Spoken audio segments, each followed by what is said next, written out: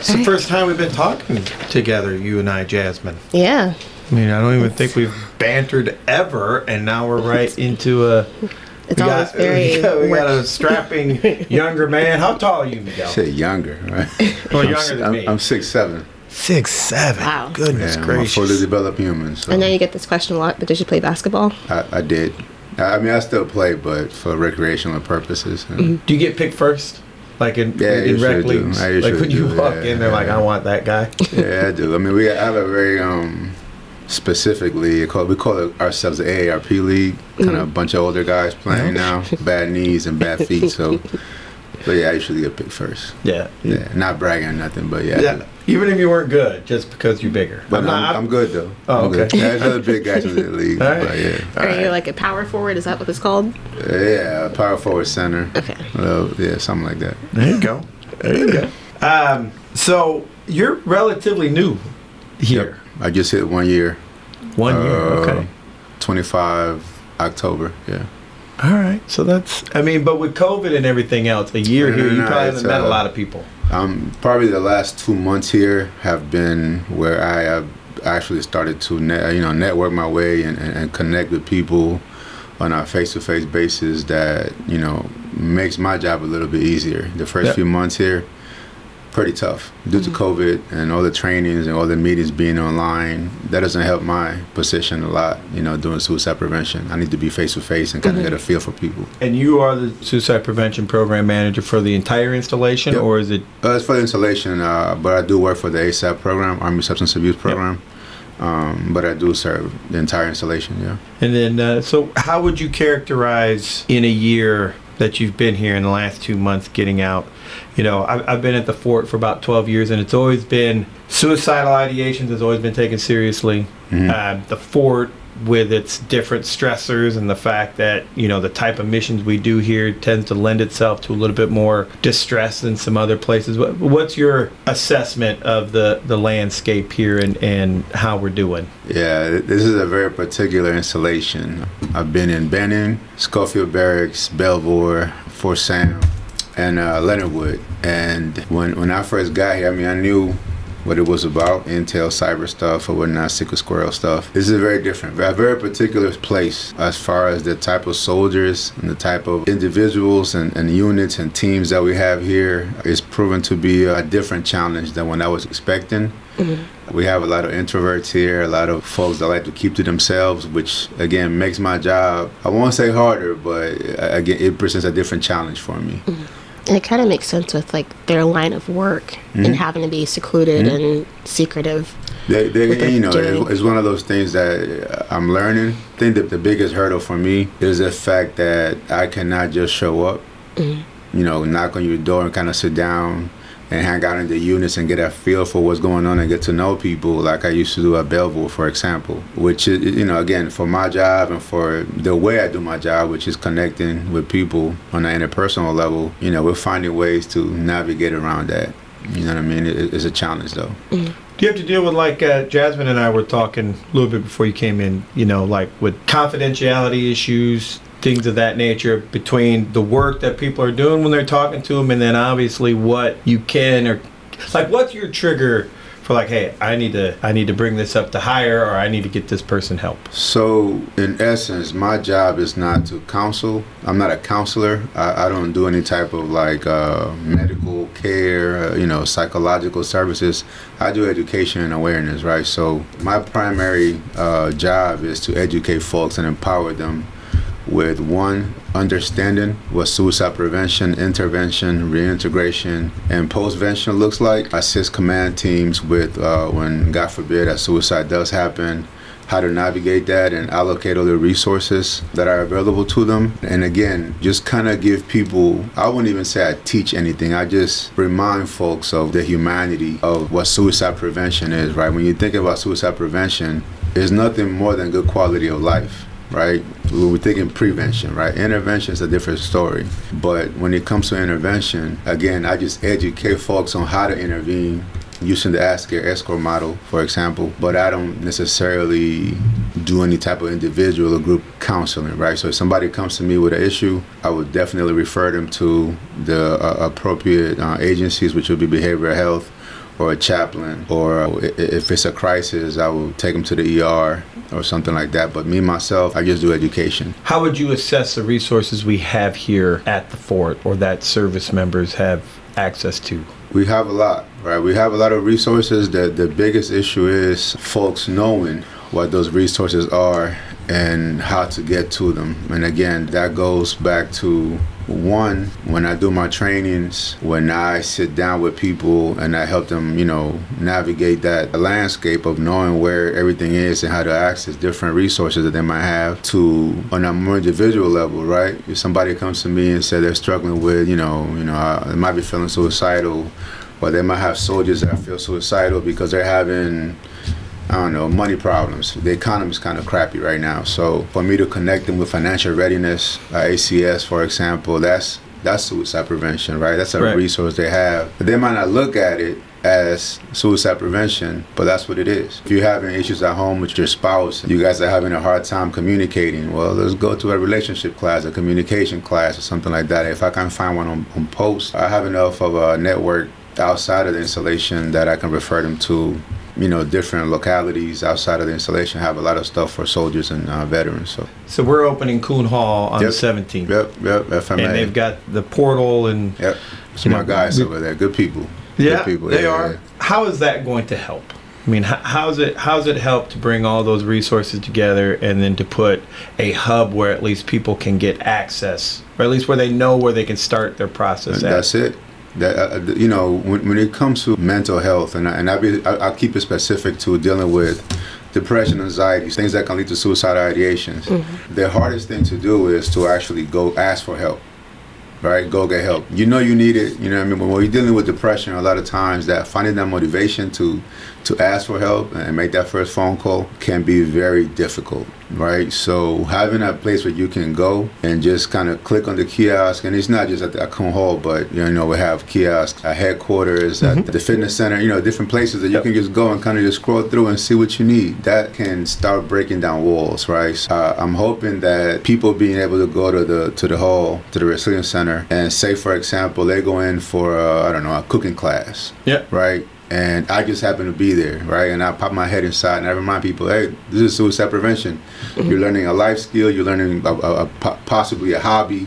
Just kind of put it in the forefront and making that intentional about helping folks understand what suicide prevention looks like. So having that center is, for me, again, access to the people, right? For me to know that it's a hub or that people are going to be there, I'm going to just park myself there and talk to folks. And this isn't just for service members, like active duty, reserve. It's for anybody on base. Yeah, if you're DA civilians, retirees, family members can go there. Now, different resources are going to be allocated for, some are going to be just active duty, some are going to be for everybody, but as far as the hub goes, everybody can go to the Resilience Center. So for you, I'm not in charge of that. I got that. No, it's in your lane though. It's just very interesting because you've mentioned a couple times about quality of life. And I guess when I was thinking about it, and you said the same thing, and you're much more of an expert than I am, that prevention is the best. If you can improve quality of life, you might not. Everybody always wants to talk about the ideation or the act, but they don't necessarily want to talk about the quality of life and creating an atmosphere where it never even gets to that. We don't correlate it. We're very reactive to mental health issues. For example, I do suicide prevention. That's my title, Suicide Prevention Program Manager. But the bulk of my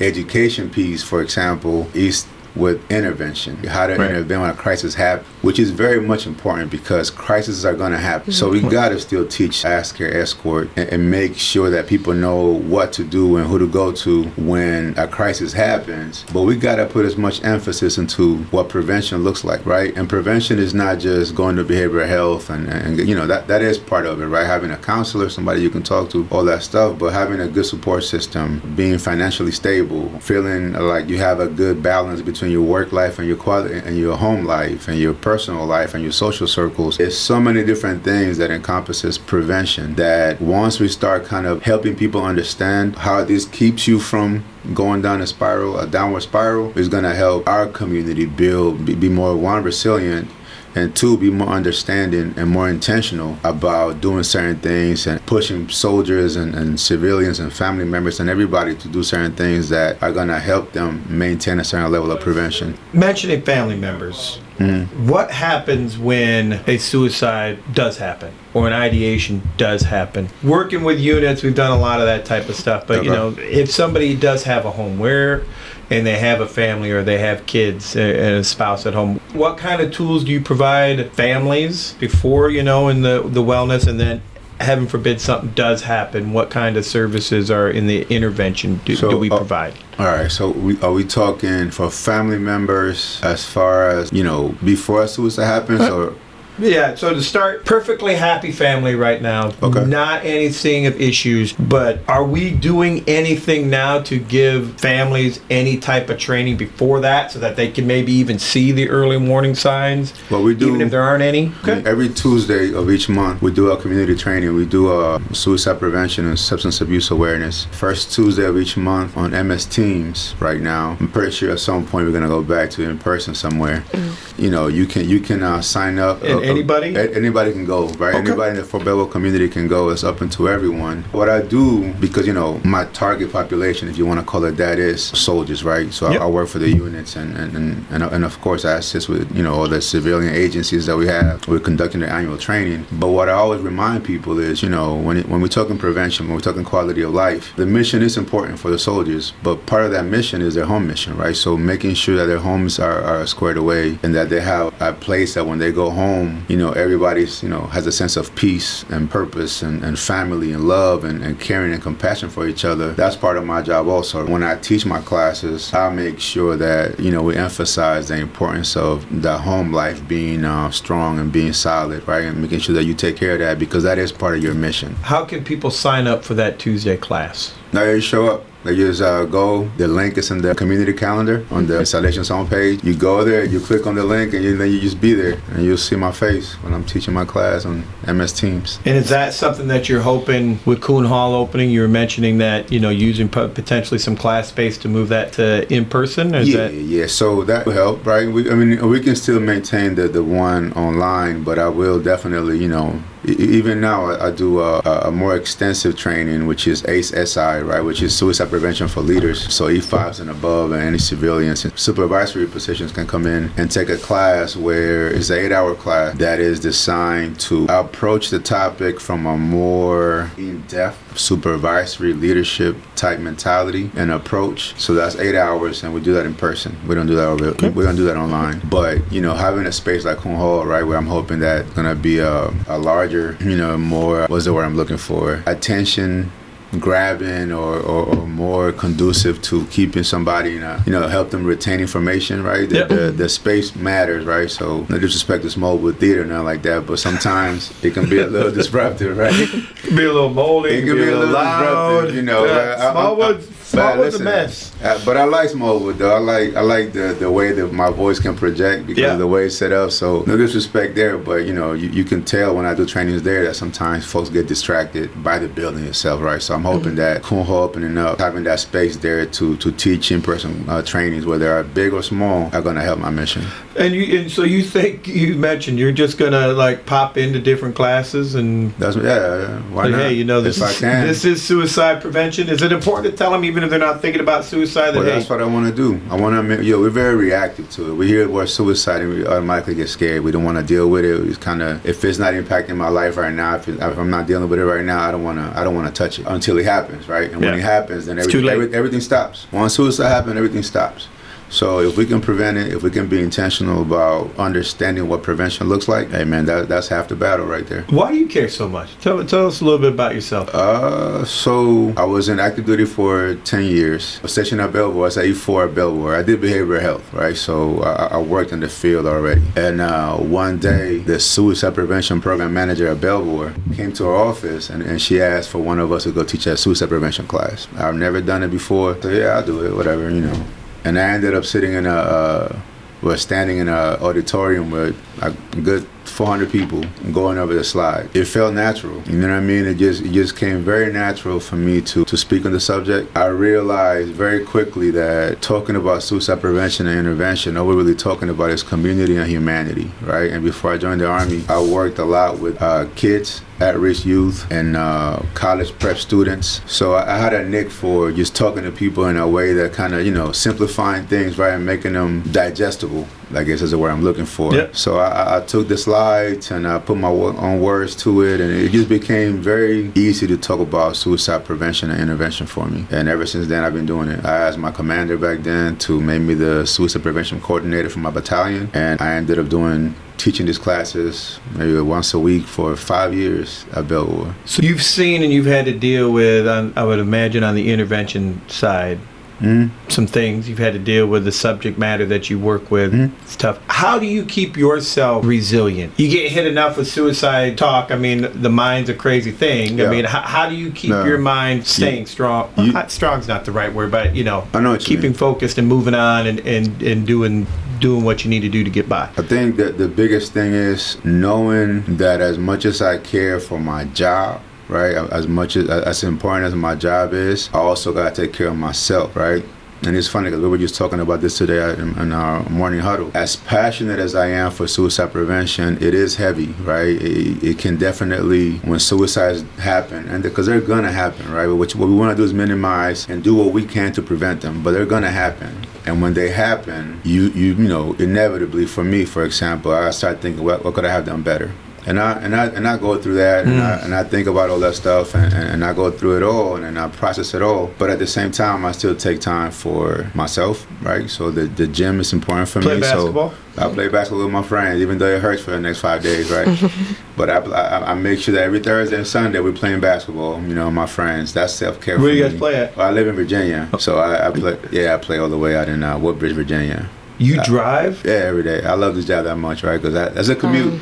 It's a commute. The former deputy here lived on the other side of the Occoquan. Oh, yeah, nah. And he drove here every day for like 10 years. Yeah, well, I've been doing it for a year now. And it's not that bad in the mornings. At night, like that night commute, it's a little rough, but audiobooks. If you got a long commute, audiobooks is the way to go. I read like 16 books already. Is it reading? I mean, does it count as reading? You know what I mean? If somebody, have you read that book? I say, yeah, I read it. I'm not there it is.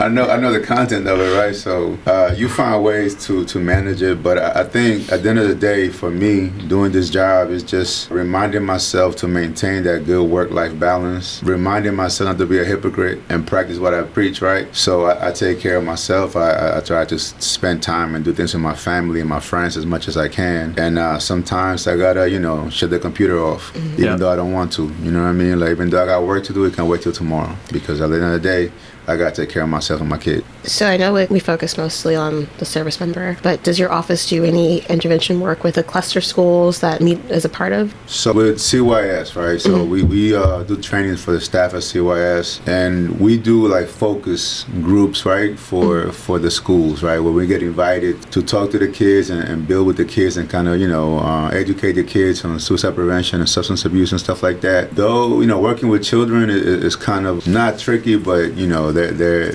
attention spans. Well, not even that. It's more so of the making sure that there are clinicians there and people that are going to be there to assist in case somebody gets triggered or it's not as simple, right? I mean, mind you, we do that also for the units, right? We make sure that there's someone there. They know they can go to the MFLAGs, right? So they can go to the what's the MFLAG? Military Family Life Counselors.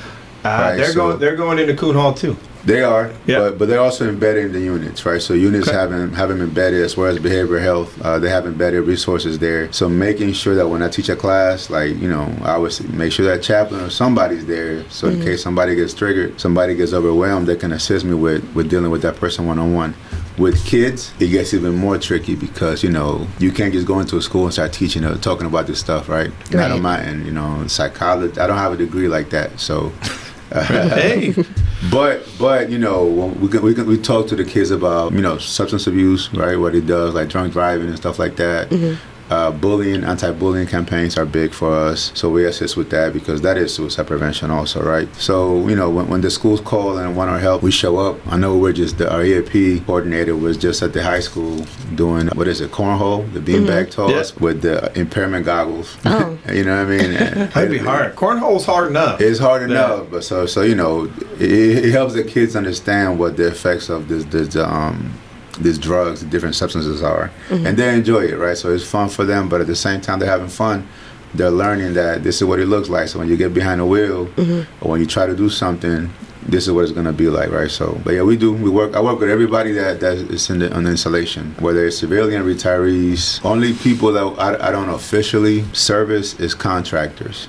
But if they happen to be in the room, you know, they're gonna get these words, right? So, the last thing I wanted to touch on, Fort Meade Intelligence Partners, the things we do here, obviously seeking help or doing prevention, there is at least a perception of a stigma. Yeah. And though in all my time I've been here, and every military leader who I've seen come through here, they have foot stomped. There's not an issue seeking help. I know part of like making Coon Hall is so that, hey, you can get anything at Coon Hall. You might not have a behavioral health issue to make it safer. And I've heard every leader from General Nakasone to garrison commanders and enlisted leaders say that the stigma's not there, get help. What do you see from your foxhole? Is there a stigma? Do leaders that you interact with look down on service members and community members who seek help? Or is it really just a perception of the stigma, but in actuality leaders are more understanding than is believed, or at least what's talked about? Well, you said that question for that, huh? I see how you're going with this. The reality of it is, does a stigma exist? Yeah. Is it real? Yes. Stigma, right? So, especially in an installation like for me, where everybody's walking around with a top secret clearance, it can be scary. It can be discouraging sometimes if you know, senior leadership is speaking on or taking away access to your workstations because you're doing behavioral health stuff. This is what I say to that. One, I think, and I'm off. I know I'm off from this number, but not by much. I want to say last year, 2021, there were 53,000, right, investigations for people's clearances, right?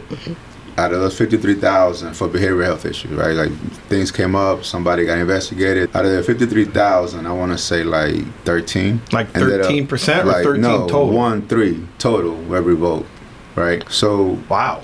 Right, and again, don't quote me on those numbers, but it's something. The disparity is that much. It was insane what it was. Like, so people have to understand a couple of things. Also, at the end of the day, right, your health, your well-being supersedes your job. So we have to understand that a lot of times, even if we're scared to lose our clearance, you might have to put it on hold or give it up to make sure you're okay, because now if they do take it away after they, you know, why did they do it, right? So let's say, for example, and I'm just, you know, making this up here, say I'm a pilot, right, and I have a top secret clearance, but I'm also having hallucinations, or, you know, I'm hearing voices or something like that, right, and I'm going to behavioral health to get help for that. I probably should not be flying a plane or any type of aircraft while I'm seeing and hearing things, right? Based on the symptoms. If I lose my clearance for in the time being, or even if I gotta find a new job or whatever it is, I'm still doing my service, right? I'm taking care of myself, but also the mission, right? Because I'm compromising the mission by trying to hide what I'm experiencing so I don't lose my clearance, right? So we got to be honest with ourselves. We have to be understanding that behavioral health or the rules and regulations put in place are not out to persecute or target people. They're put in place to help people and make sure that, you know, people are doing the job they're supposed to be doing to the best of their abilities, you know? So what can leaders and the community do? Because what you just said makes sense, and it's the right way, that sounds right, but it doesn't seem like that's getting out. Do you feel that leaders, you pull somebody's clearance, it's an emotional event, what can leaders do better, or are they doing enough to follow on that support afterwards for that service member so that they don't feel like, hey, you lost your job and your support? The biggest thing they can do is be transparent. I cannot think of a lot of senior leaders, right, whether it's enlisted or officers, that have not faced some type of struggle, that have not been in need of counseling. Maybe they didn't use behavioral health, but they use military one source or a community resource resource or whatever it is, right? But in my time doing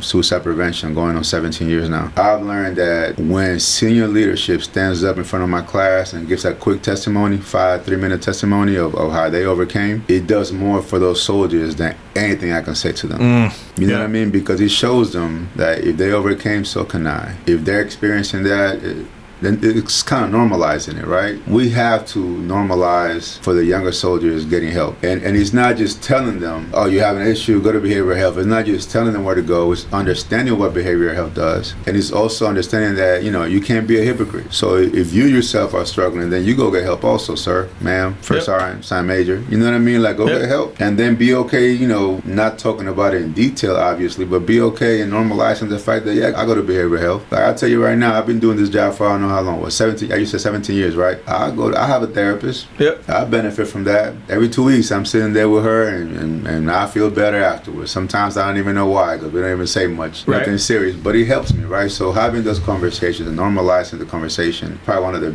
best things that a leader can do. You know what I mean? And fight the stigma, right? When you hear soldiers or when an opportunity arises to fight that belief that, going to behavioral health is going to cost you your clearance, just like that, step in and say, no, that's not true. And then stand on that. Stand on that. You know what I mean? Because, and it's not forever. Right. That was always a line, hey, it's a permanent solution to something that is not. And then be compassionate, and say a soldier does have to lose their clearance or whatever, have to change jobs or whatever it is, then show a little compassion in that moment, and make sure that you do whatever you can to get that soldier in the right job or the right MOS or whatever it is. Even if they're transitioning out of the army, whatever it is, care for those soldiers because they're still your soldiers. Yep. And that shows that that showing that compassion, showing that care and that understanding is gonna help us become a better army. Cool.